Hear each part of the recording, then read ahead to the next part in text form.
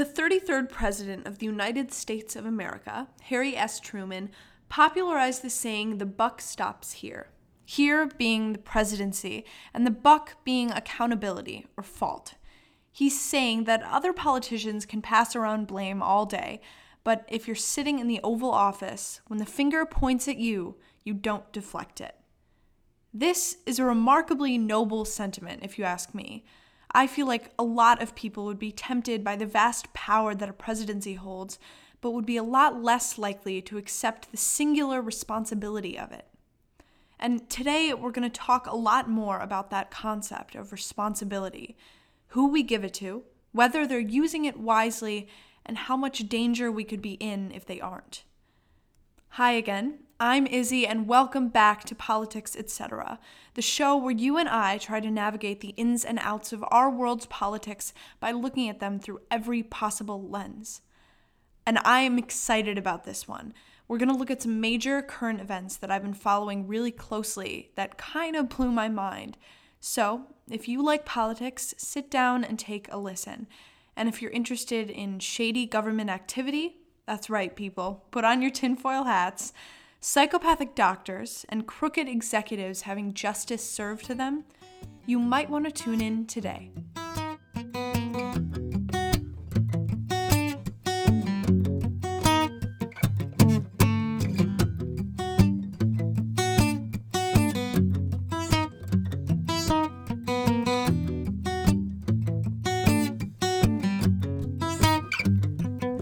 So, that accountability, the finger pointing, that is supposed to be the point of political representatives of any kind.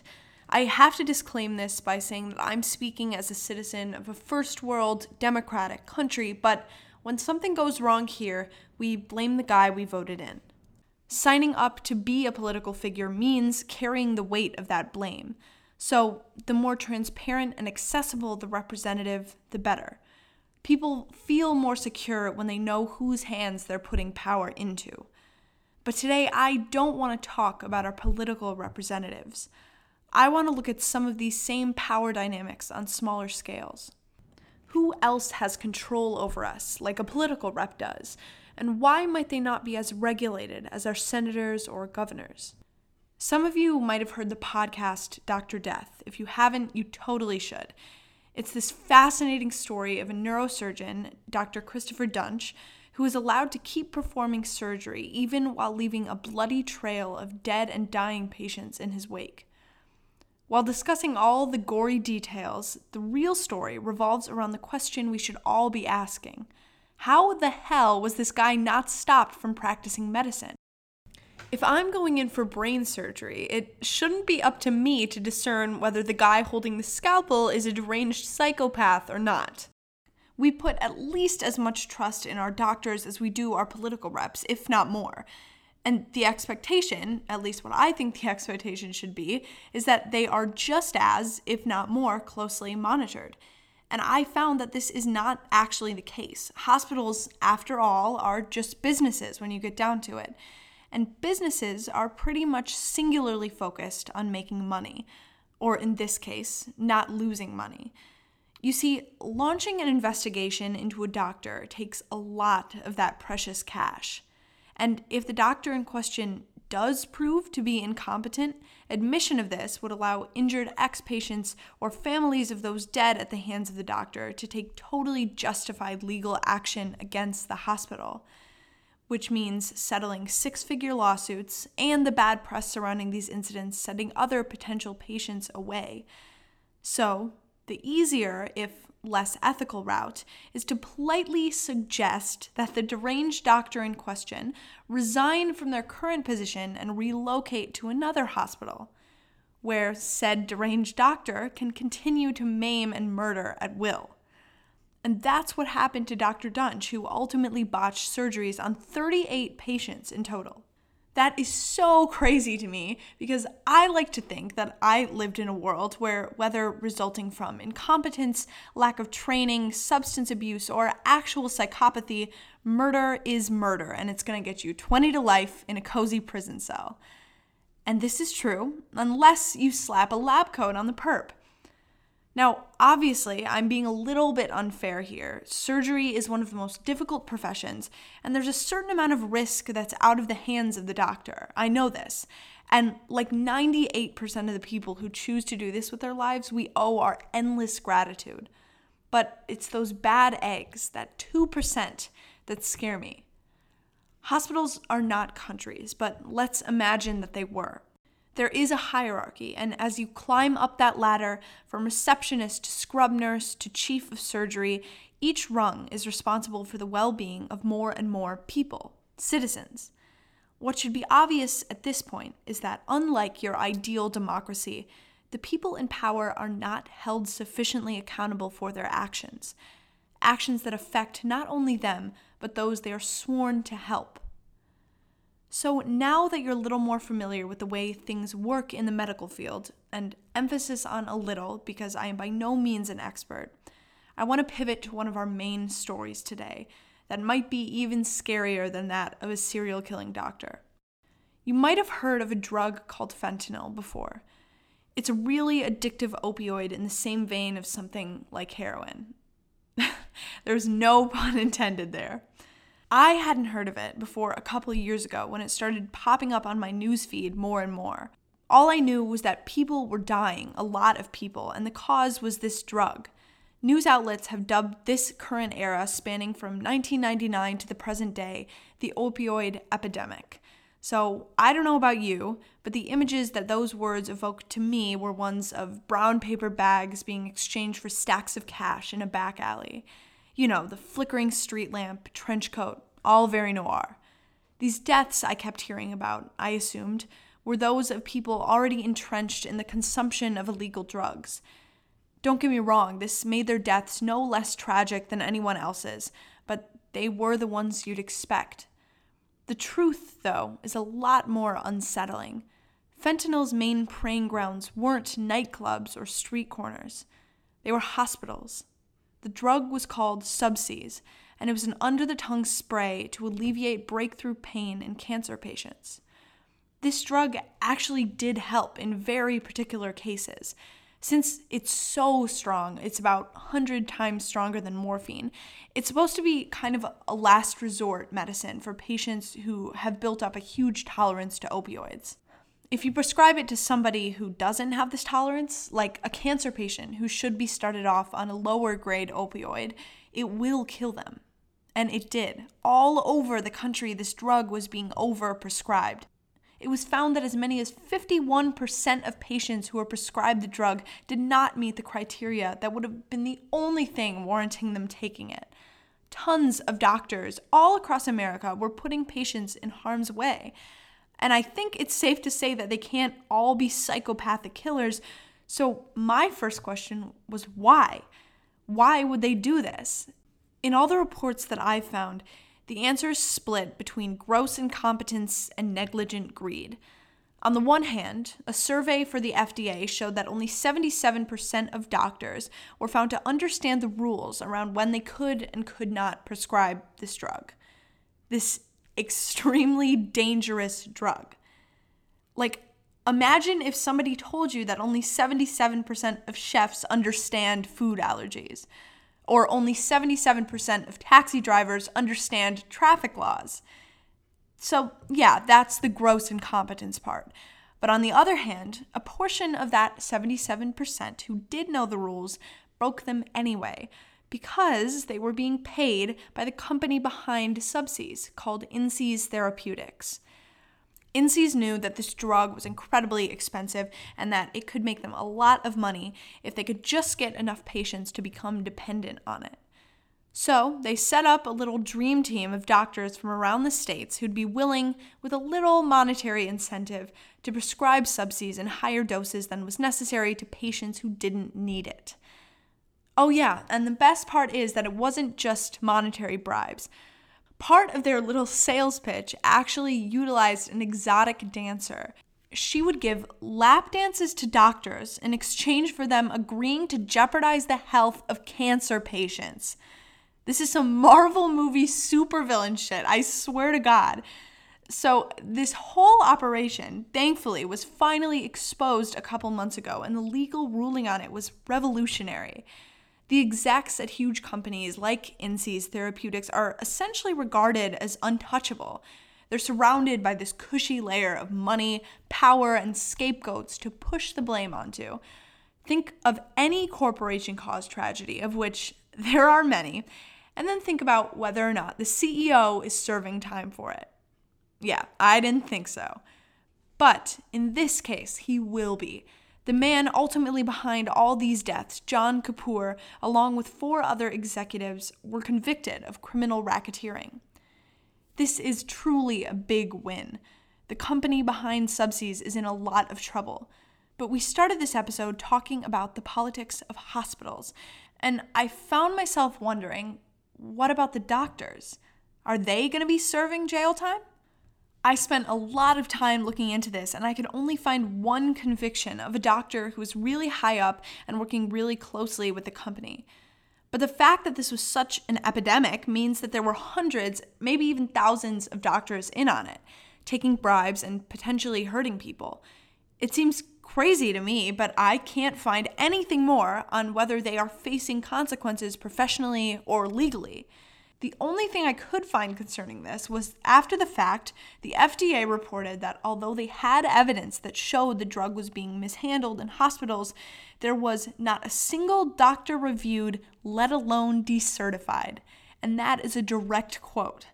So now we can bring down billionaires but not crooked doctors? Now, maybe there just wasn't anything printed on it, and maybe every case is being handled completely appropriately and internally. Or maybe the doctors are getting a slap on the wrist and being allowed to quietly resign and relocate with not so much as a mark on their record, like what happened with Dr. Dunch. I'd have to do a lot more research to fully understand this, but it seems to me that there are some scary dynamics at play in our medical system that rest on this lack of accountability, fear of dealing with lawsuits and subsequent protecting our own, aka covering our asses, mindset. Internally, it seems like there are very rarely investigations on doctors, especially ones that result in them being stripped of their titles. It's funny to me how often dollar signs can take priority over ethical codes, even in the most noble fields. Okay, I want to pivot now. I want to ask you a simple question. Who has more power, the president or prime minister of a democratic country, or the CEO of a business? I realize that power can be measured in a lot of different ways, but I'm not talking money or connections in this case.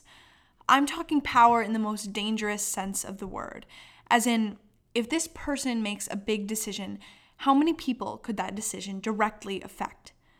Or how many people does this person have direct influence over in some way or another? For political leaders, this is really easy to estimate. It's the population of their country. For America, for example, the President of the United States has significant power over 327.16 million people. He or she can affect the lives of these people directly if he or she wished to do so. However, because of the democratic conventions we have in place, they cannot do so unchecked. There's countless people who are able to insert their input, and those with the power to stop the will of the president completely if it is declared to be unconstitutional. All of this is in addition, of course, to the relative transparency of the president's actions thanks to the media. That's something else we value in democracies, media freedoms, and knowing what our leaders are doing to the extent that we, as citizens, have a right to. So the president of a democratic country certainly has a ton of power, but as I've said, it's regulated accordingly. I'm of the opinion that the amount of power should always set the standard for the amount of regulation. So, back to my original question. If we continue to measure power in people, the president's stats hover at around 330 million. As for our CEO, let's choose a company. I say Google. Google has become pretty much an essential to modern-day first world life. Without Google, for instance, this podcast would probably not exist. The number of Google users per day hovers from about 3.5 to 5 billion people. And I'm just talking the search engine. Google users also encompass those that use their phones, computers, tablets, and the companies they own like YouTube. Not to mention the Google Suite like Google Docs and Sheets and Drive. So the number of people whom a decision by the CEO of Google can directly affect is probably more like 5 to 10 billion. The population of the US is a tiny fraction of that. And you might be thinking that it's a bad comparison because the CEO of Google couldn't make decisions as potentially harmful as those made by the president. If Google changes and you don't like it, you're completely free to just stop using it, no harm done. But you couldn't just leave the country if the president were to do something unsavory. However, the decisions I'm talking about here aren't just benign ones like changing the color of the Google Drive logo or something. And even if you decided to stop using Google, the damage may have already been done. I want you to think about how much information you give Google access to. Every search you type, you're typing it into a giant conglomerate brain that does not forget. Every time you send a text on a Google phone or speak into your Google Home or watch a video on YouTube, you're feeding your information into that brain. And yes, I am sure there are constraints on what they can do with this information, but if there are, they're certainly not as transparent to the general public as the constraints we put on our government officials. Like, I'm sure if you asked the average person, they would know that the president can't commit a crime and get away with it. They'd be aware that there are regulations concerning that. But I doubt they'd be able to tell you what restrains executives' power and what they can and cannot do with our personal data. Remember, democracy loves transparency, and that seems to be lacking here. So, Google. As it stands, our CEO has exponentially more power and less regulation. This is kind of counterintuitive to me. Companies are supposed to function within nations, subject to their laws, not the other way around. So how did we let this happen? Bear with me for a bit of a history lesson.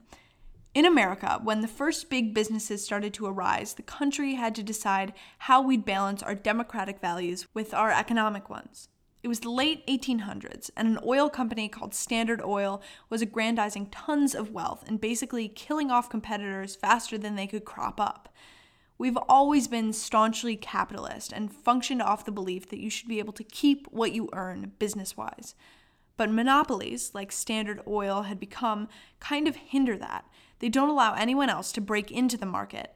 And is it really fair earning if you jack up your prices outrageously just because there's nowhere else your consumers can turn? This is why in 1890 we passed the Sherman Antitrust Act, which basically allows the government to dissolve monopolies where they arise to threaten the free market. This system worked really well up until recently, because now there's a lot of confusion over what constitutes a monopoly in the digital age. Companies like Facebook, Apple, and Google, referred to as big tech, have pretty much unlimited power in the domains they've created. But since nothing is tangible, the scope of the internet was not even imaginable to the lawmakers who passed the Antitrust Act in 1890, there's more uncertainty. Are these monopolies or not? Should we break them up? And the scarier question, should we have broken them up a long time ago? Have we already reached the point of no return and let them gain more power than anyone should have? So let's get into some of what they may be doing with all that power. I'm sure you, like most people, have run into targeted ads based off of Google searches. Like if you buy something online and then you see a bunch of ads for that company. And that's just following an algorithm. But sometimes, have you felt like the things you're just talking about while your computer's open start popping up in your online activities? That was a big scandal with Facebook a couple years ago. There's a video circulating of a couple who doesn't have a cat and has never had any reason to purchase cat-related products having a conversation about cat food next to their open computer. Next time they log on, their screens are filled with advertisements for cat food and toys. This, when it only extends to advertisements, is not unexpected. After all, America is a commercialist playground. But it's unsettling that these companies are listening in when we're not actively recording. Ultimately, the government is supposed to keep us safe from stuff like this. Our citizens' information shouldn't be at risk from corporations, especially not in a democracy. So the government is trying to keep us safe from this, right? Well, that is up for debate. because our country is decidedly not involved in a good government versus bad tech conflict right now. It's actually exactly the opposite. Google has contracts with the Pentagon, Homeland Security, and the US Police Force. Upon finding this out, I did a lot more research. While doing so, I did realize the profound irony of searching "why is Google working with the Pentagon" on Google. But I did find a great article by a guy who's been studying this alarming affair between Google and the government. In it, he calls out the Google empire as being profoundly anti-democratic because, he explains, almost all the decision-making power falls upon 3 executives. They exist in a democratic country, they peddle a democratic philosophy, and yet they sit comfortably removed from any actual democratic regulation. One of the issues that Google is apparently helping the government with is preventing the radicalization of the youth, as they fear that this is what leads to larger amounts of global terrorism. And the author puts it best. Technology companies, he says, are uniquely positioned to lead this effort internationally. They can go where governments can't, speak to people off the diplomatic radar, and operate in the neutral universal language of technology. Moreover, the tech industry has perhaps the best understanding of how to distract young people. These companies may not understand the nuances of radicalization or the differences between specific populations in key theaters like Yemen, Iraq, and Somalia, but they do understand young people and the toys they like to play with. Now, this is scary. As a youth in America myself, I feel really uneasy about all my data Google has access to being used for government ends. I don't know how far this extends or how much has already been done, but there's certainly a problem here. We started this episode talking about accountability, finger pointing. It's one of the most important democratic values. It gives the citizens a voice and the leaders a sense of humility and fallibility, which is essential to good leadership. So, I pose the question, if this is so important to our country, why does it not extend to our businesses? Especially to those in the business of collecting our personal data or saving our lives. I'll remind you that these corporations have grown so big that they now have power on par with the governments they exist within. And they're not done growing. Are we shifting toward a world where our leaders hold arbitrary titles, but the hand with the money actually pulls the strings? The conviction of those big pharma executives from Insys Therapeutics sets a great precedent that perhaps indicates a shift the opposite way. So if you care about this issue like I do and want to keep the trajectory in that direction, please vote in the 2020 elections. Many of the Democratic candidates have made clear their intentions to dissolve big tech. Or, if you disagree with me and think that the free growth of businesses like these is equally valuable to America, vote your way too. Just remember that Democratic conventions are what allow you to do so. Anyway, thanks for tuning in. I'm Izzy, and this is Politics, Etc. I'll see you next time.